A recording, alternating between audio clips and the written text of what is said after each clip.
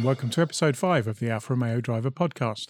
I'm Guy Swarbrick, and today we'll be stepping outside of the club, albeit not very far outside, to look at the 750MC Alfa Romeo Championship, which the club supports. With me I have Andy Robinson, who I think I'm right in saying is the championship coordinator for the Alfa Romeo Championship. Is that right, Andy? Yes, that's right. Now, rather pretentiously, I borrowed your job title when I set up the AROC and Alfa Romeo Championship virtual race series a couple of months ago. But what does the real championship coordinator do? Well, they're all split into two. What you do on race days, I think, or race weekends, and what goes on around and outside of that. Race weekends, and I'll just preface what I'm going to say by saying it's the role I've made up to be done in the way I think it should be done. There isn't a template. The role of coordinator is defined in Motorsport UK regulations, but it doesn't say a lot about what it entails. It just says you can't be a coordinator and race in the championship because you have to be neutral and all the rest of it. On race weekends, you start by signing on as a coordinator in the same way that drivers sign on. Drivers have to sign on at the start of the day, present their license. They're cross-checked against the entry list, and they're given a ticket for scrutineering for the car and maybe a program, one or two other things. So I have to sign in the same way as a coordinator. And normally then I will exchange phone numbers with the clerk of the course that's handling our championship for the weekend. That may be different people, particularly with BRSCC. They have a regional structure, so you tend to get some commonality of clerk of the course, but other times, it varied quite a lot. So that he or she can ring me straight away if there's an issue, they want to see a particular driver or the problem or there's a delay. And likewise, if I've got an issue, if a driver's had a problem with his car or her car and is struggling to get it fixed, I need to let them know that that person may not be on the grid and what arrangements can we make to get them on it if they miss qualifying, for example. And there's usually a mechanism. If they can find track time, a driver has to do 3 laps of the circuit before being allowed to start in qualifying normally. But if they miss qualifying because of a problem, this is just an example, and they're trying to negotiate for them to go out with a course car, they don't have to do it at racing speed, but they have to drive around the circuit 3 times. And the parade lap usually counts as 1, so in reality it's only 1 or 2 laps. And of course that doesn't ever happen in your championship, what with Alfas being so reliable. Well, it doesn't happen that often, actually. But, these things crop up. Race cars are temperamental beings. The more modified they are, the more temperamental they are. So that's one example. So there's a dialogue between myself and the clerk throughout the day, and I spend the race and the qualifying sessions in race control, watching the screens, and then following up any issues that the clerk wants to. If he wants to see a driver for an infringement or something like that, then I make sure that I get the driver there to do that. I make sure everybody's at driver briefings at the start of the day. They've been through scrutineering. Really, it's progress chasing all around to make sure we've got as many cars on the grid as we can possibly get at the right time, and making sure people know where they're supposed to be when. It's all written down in the instructions, but drivers are drivers. Some people read them assiduously. Others perhaps don't. Aren't so assiduous about that. So there's a certain amount of chasing around involved. When the result sheets come out with qualifying times or race results, I go and collect those and distribute them. Lots of people have them online these days. It's not so much paper as it used to be. But it's all that kind of anything that crops up, really. If I get questions asked, if a driver has a problem with the car and wants to start from the back of the grid or something, I have to negotiate that. So basically throughout a race day until the second race or the last race of ours is finished, I'm on my feet constantly. I walk miles back and forth to race control, talking to drivers, encouraging them, making them all feel welcome. This was a big thing I set out to do at the start, because from conversations I had with some drivers, they hadn't felt particularly welcome at times or well supported by, well, there wasn't a coordinator, but by members of the panel who were perhaps there helping out. I wanted every driver, as a matter of fact, they were on pole by a mile or at the back of the grid by a mile. I wanted them all to feel welcome. They're all important parts of the championship. So a lot of what I do on race day is making sure I'm talking to everybody, listening to everybody, asking them how we're doing, how's the car, how are they feeling about racing, if they've been out, haven't raced for a couple of months or something, How are they feeling about getting back into it? And anything that I'm establishing personal contact constantly with each individual driver, not to be irritating, I hope, but just to say, look, is there anything you need? I'm here to help sort it out so you can concentrate on driving. And you've been on the other side of the fence, haven't you? You were a driver previously. Yes, I did drive for a few years, 7 years to be exact. I started racing when I was 59. Okay, so I've got another 5 years to get my act together and get a license then. Yes, of course. It does amuse me when I talk to people and they say, I'm nearly 40 now, I'm too old. I said, well, so, I said, never too old, really. So, yeah, I started racing in 2010 and I finished in 2017. And I had a mixed record. I spent a lot of time in the gravel and I also won a few races, which was great. So, a bit erratic, but... And I suppose that's a good range of experience for a championship coordinator to have. You wouldn't necessarily want somebody who'd won every race and never had any difficulties. No, and I had gearboxes exploding. I had a couple of accidents. I've had some spectacular off-track excursions, emerged unscathed. So yes, I've seen had a really good drives as well. So yeah, it helps to have an empathy with drivers, I think, and one way. I think I'm naturally an empathetic person anyway, but if you know what it's like, then it helps, I think. It also gives you a bit more credibility. If you're saying, what the hell do you know? So that's what happens on race weekends. I assume for the rest of the year, there's not that much to do. I often joke it's like having a full-time job for no money. It's the other things I do on race day is present the awards and give a speech and congratulate everybody. And we have all the drivers gather together after the last race and we hand out the prizes. In between, there are routine things like previews. About a week beforehand, I'll post a race preview on our website based on the latest entry lists. Keith Ford, who's another member of the panel, often does that with me or for me. I do the race reports afterwards, and that's quite involved. Moving on from a theme about speaking to every driver and knowing where they're at and how they're feeling and making sure they're feeling supported. I think if you do a race report and you don't mention half the drivers, just mention who came first, second, or third or whatever, it's disappointing. Or if you are mentioned and the facts are wrong, which is easy to do. You have to go around and say, you started on pole, but you finished fourth. What happened? Well, my tires were off, or I had a bit of an excursion, went off track and had to catch up again, or, whatever it is. I try and make sure I know what happened to everybody. And if I don't, I phone them up afterwards and say, how was your race? What did you do? Then make sure in the race report that everybody gets mentioned where they are. Obviously, some would be mentioned more than others if they're leading their class or whatever. And if there's a great dice going on for a particular position, that's gets a bit more attention. Yeah. So I do race reports. I'm phoning people in between. I'm trying to encourage drivers out that haven't raced for a while or asking how they're progressing if they're building a car, for example. I'm emailing people constantly with information. I'm liaising with the 750 Motor Club as well, making sure people have joined and they're eligible and reminding them if they aren't. For example, 3 of our drivers hadn't registered with the 750 Motor Club a couple of weeks ago. Okay, it's not that urgent because we're not racing yet, but I'll send them a reminder. I'll talk to Nikki at 750 or Giles and try and keep my finger on what's happening so the drivers are well aware of it. What the program is, there's a timetable for a weekend. Being the last race on a Sunday is often not very popular, so sometimes I try and renegotiate, accepting that will happen some of the time. But if you're racing at Anglesey and you've got a driver who's got to be in Bournemouth 7 the next morning to start work, and you finish at 7 p.m., that's going to dissuade that driver from entering potentially. So it's trying to get the best place in the timetable as we can. It's reasonable, accepting that you have to take your share of time slots that aren't the most popular ones. So there's discussion going on about that all the time. So that's this is examples. There's almost anything that comes up, and I'll wade in and try and sort it out and help if I can.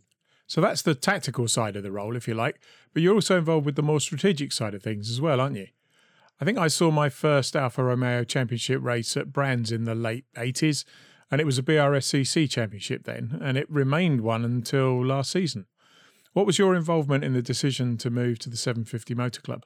Well, a number of things triggered that, and I've seen Peter Daly quoted in the press as, not quoting me, but quoting things that had been said about the BRSCC and denying them. But I felt we were drifting. I mean, even 3 years before 2014, 15, when I was racing, sometimes we get grids of 30 plus. And we were down to right on the cutoff point for Motorsport UK. Just explain what that means. If you haven't averaged 16 starters, not entries, starters on the grid, if you haven't averaged at least 16, you're at risk of getting a warning as a championship. They won't throw you out straight away if it's a one-off season. But if that happens 2 years in a row and you've had a warning the previous season, there are various things they can do. They can downgrade it to a series. A series is different from a championship. A series is a series of individual races. There aren't things like points, totals, and that sort of thing.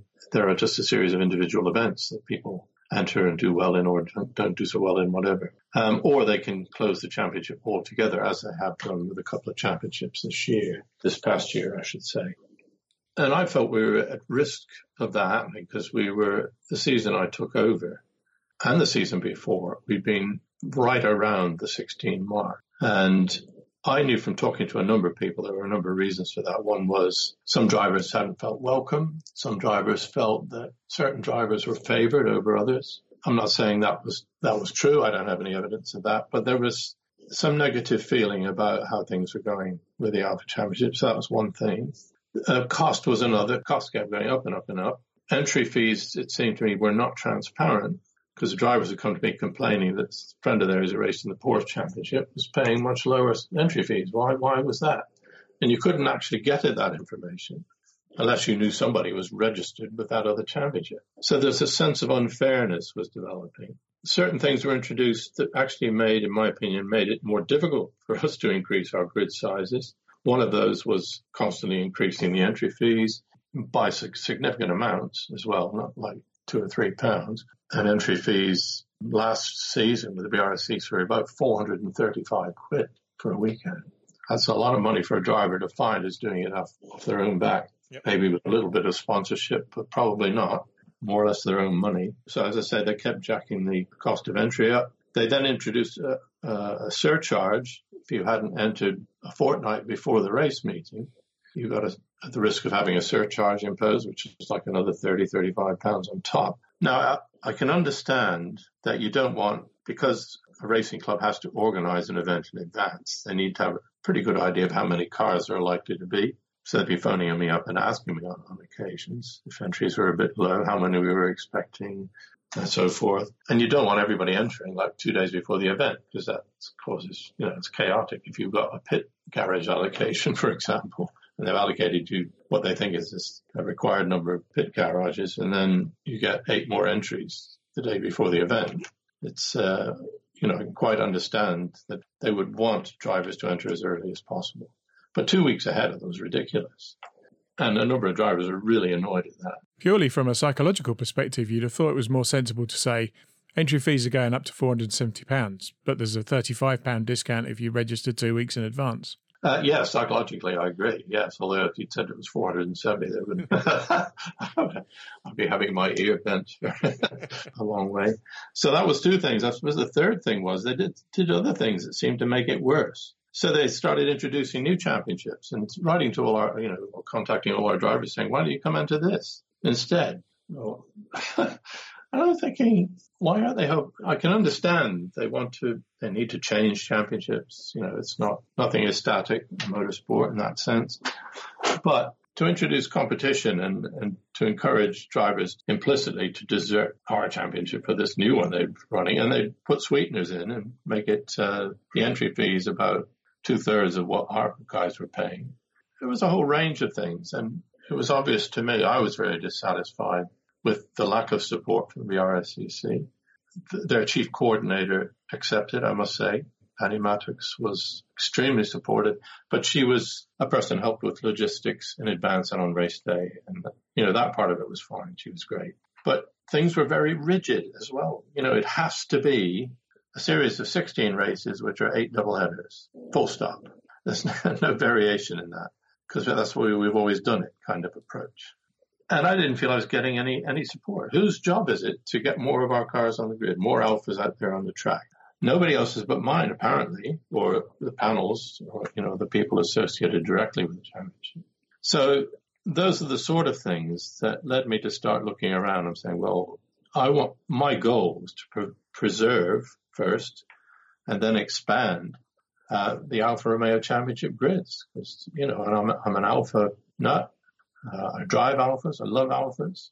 I wanted to see an Alfa Championship continue, and I felt that we were at risk. So you made the change, and I know it's early days and you haven't had a race yet because of the current situation, but what's your experience with the 750MC been like so far? It's been great so far. They're extremely supportive, helpful. We did the Motorsport Days live track day with them last November, and we were in their garage and they were talking to us. And it's a busy day for everybody, but we got a healthy dollop of their time and support. We'd been there with the BRSCC the previous year and had a car there on track at Bianco Twin Spark, and nobody from BRSCC even spoke to us. They're a small, tight team. They don't have vast overheads like some of the bigger racing clubs. They have a tight team that travels. It's like a traveling circus. They're easy to contact. They're easy to talk to. They're supportive and get back to you when you do. We've felt very welcome, and that's all the feedback I've had to date. Obviously, we've not experienced a race weekend yet, but I think everybody, when I put the deal to them that I'd negotiated, I started talking to them back in June last year because I thought these things needed to be done early. And then I put a deal to the drivers confidentially around August. And they were 100%, not 96%, not 88%, not 50%, 100% totally in support of the change. And I think only then, really, I realized how negative the feelings towards the BRSCC were. But nothing against the people who work with the BRSCC, but, I felt there's a different atmosphere, certainly. I know it's impossible to know for sure until they're all lined up on the grid, but I've heard encouraging things about the number of entries for this year's championships. Well, it depends.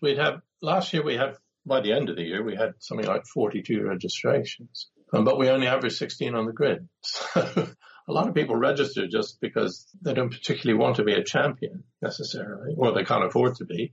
So they have to select race meetings. So it's a bit difficult to tell at the moment. I'm always on tenterhooks before the first race, how many we're going to get. What did for us last year, the first race meeting last year, we got 20, I think. We had 16, 17, 21. And then we went to Mallory Park. For some reason, Alfa drivers don't like Mallory. I don't know how I was, but I think we got 11 entries. And that did for us, really, in terms of our average grid. So people will pick races. That's the thing. Other people will do every race meeting come what may. So at the moment we have 25 registrations, which is good if they all turn up. But we also have a number of other cars I know are in preparation. The drivers, because of the lockdown and everything else, actually haven't registered yet. Bianco sold all the Twin Sparks I had up for sale, which are 5 of them. There's another new Twin Spark just being built by a driver that's raced with us before. He's built a new Twin Spark. And in a particularly subtle shade of yellow, I think. Yes, indeed. That's right. It's probably see the Facebook posts. I know there's a guy preparing a 155. He's building it up. There's a 164 in prospect. And Bianco building new cars. And they've got some renter drivers. So I think, unless something very strange happens, we should have 30 registered drivers by the start of racing. There's 2 others I know that are just waiting to register they've registered with the 750 Motor Club, but they haven't paid their ARCA fee yet. And I know they're going to be racing. So, it would make my life a lot easier if people just paid and entered everything up front. But that doesn't always happen. But yeah, I'm hopeful, I've got everything crossed, that by Snetterton or whenever we do start racing, that we'll have a healthy grid. Certainly we've done everything we possibly can to ensure that.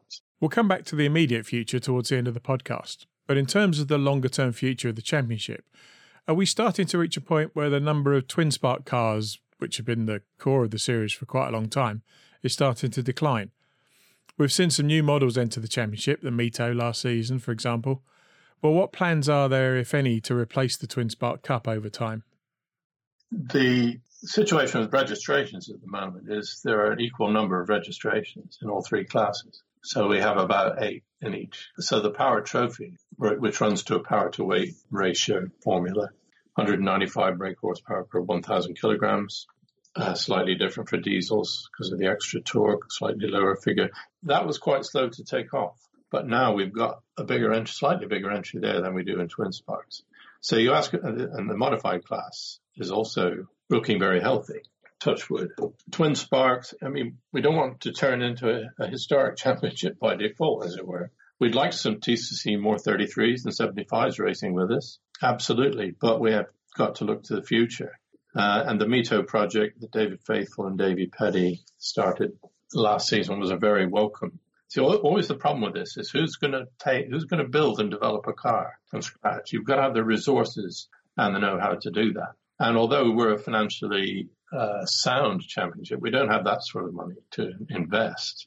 So the fact that the two Davids actually did that was great. It doesn't look like that car will be racing this year at the moment. But we now, Paul Plant and Bianco sort of picking up the baton there. We've now got a proposal.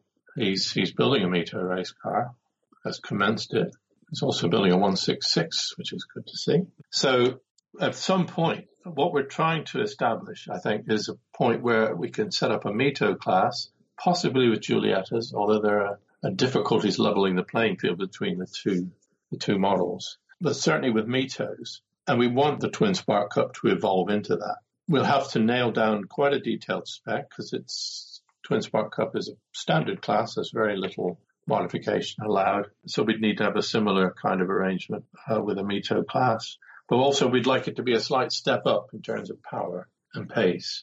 Not a huge one. It's still going to be a standard class, but it would help to give Twin Spark Cup drivers, it's a very competitive class, the incentive to move across to Mitos. So that's what we're working on. And we're trying to ensure as best we can by encouraging people to have the resources to do these things. Bianco in this case, and the Davids last season as well, to help us get enough people who are interested in racing and are prepared to build Mitos. We've got to get people building them and then have the car an attractive proposition for drivers to move to, while not cutting up, not burning our boats either, burning our bridges, whatever the word expression is, by ending the Twin Spark Cup too early, because there are still a lot of Twin Sparks around. So we've looked at various options. One is to have power to weight formulae throughout, but we've also been looking at a V6 class. There was a proposal last year to restructure the power trophy, so it was for V6 Alphas. And that's something that may well happen in future. We didn't have enough cars to do it immediately, so we've got to create a different class. But we're also trying to accommodate a very varied selection of Alphas. I think we had 13 or 14 different models of Alpha racing last year. And that's likely to be even more this year with a 4C and highly modified Mito. Well, even with a V6 class, I guess, unless people want to compete with JTS or Giulia engines, you're going to hit the same problem. The Busso's not been around for quite a while now. Yeah, we've got to be careful not to put ourselves into a dead-end alley, as it were, a dead-end street. So power to weight, a lot of racing is moving to power to weight formulae now. The problem you have is, especially with modern cars are extremely complicated things technologically, and also very difficult to build race cars from. The Mito guys discovered this last year with various parts of the electronics in the car contradicting what they wanted other electronics to be telling the car to do. So how it's built is critically important to keep it as simple as possible, but also to make sure you can enforce a level playing field. And that means rolling road tests for power, ways to ensure people can't, I hesitate to say cheat, but shall we say find a way through the checks that are there to establish an advantage. To rebalance the balance of performance in their favour. Indeed, yes, as you might say. Most drivers would never consider that. But, we know what motorsport's like at F1 and other levels. People are always looking for an advantage. So power to weight, if it can be enforced, is a very simple way of encouraging a wide range of models. Because we're not a one-make championship in the sense of, they're all Renault Clios or they're all MR2s or something. We see the variety of cars we get in our grid as a strength. So it's making sure however we structure the class system that we don't throw the baby out with the bathwater really and suddenly lose lots of models because they're no longer competitive in the new structure. That's not an easy balancing act, but we see variety as key to the attraction of the championship, the visual attraction of the championship. You touched on this earlier. You mentioned Snetterton as possibly the first round, but where are we in terms of any indications of when or even whether the 2020 season might kick off? We're still in suspended animation. I've been checking with 750 and Motorsport UK today. Motorsport UK said there's lots of talks going on behind the scenes, encouraging noises about the fact that, particularly in club racing, which doesn't involve a crowd like you'd get at a Grand Prix, where it's packed with people, it's a little bit easier because it's an open air event for a start, but also because there are generally fewer spectators than at major racing events. So we're giving encouraging hints, but there's still nothing definite. We know it won't start before the 1st of July. We're scheduled to be at Snetterton on the 16th and 17th, I think it is, middle of the month. Fingers crossed we're going to be there. If not, it's Festival Italia in August, but that has its own issues because it's a different kind of event. Lots of people there go to see all the other attractions as well as the track action. The Alfa Owners Club themselves, are always there, and other motor clubs and other groups get together to go. So it's a much more populous event. It's the highlight of my racing career to win there, I must say, because it's a real treat to race in front of a huge crowd and then win. Even better to win it. So I blew the engine up in the next race, but that's another matter. But yes, it may be an event which makes certain aspects of social distancing more difficult. I don't know. We'll have to see, but still nothing concrete there, Guy. Well, I don't know about anybody else, but I'm certainly looking forward to seeing a grid full of Alfas at some point this year. Thanks for taking the time to talk about your role and the plans for this season and beyond. Much appreciated. No problem. Nice to talk to you. Andy Robinson from the 750MC Alfa Romeo Championship. As we were putting the finishing touches to this podcast, Andy got back in touch to say he'd spoken with the competitions director of the 750MC and, subject to compliance with government regulations, the Alfa Romeo Championship season will start with a double header at Snetterton on Saturday the 18th of July. This meeting was originally a triple header over 2 days, but with hotel and bed and breakfast accommodation being unavailable at the moment, and quite possibly still unavailable at the time of the meeting, some drivers might not have been able to do a 2-day meeting. So after a close driver vote, the decision was taken to go for a 1-day double header. We know how popular David Faithfull and Davy Petty's Scuderia Mito car was last season, so we followed up on Andy's comment that they might not be taking part in the championship this year. David confirmed they've struggled to find a driver for the whole season, but they are hoping to be at Festival Italia and possibly a couple of other races before the end of the season. That's it for episode 5. Next week we'll have a slightly different feel to the podcast when I'm joined by Surrey Section Secretary and Board Member Grant Richardson, Club and British Touring Car Championship legend John Dooley, and the AROC webmaster Bill Smith to talk about the AROC Archive project. As usual, you'll be able to listen to or download that episode from iTunes or your favourite podcast provider from 1:30 on Sunday. But until then, stay safe.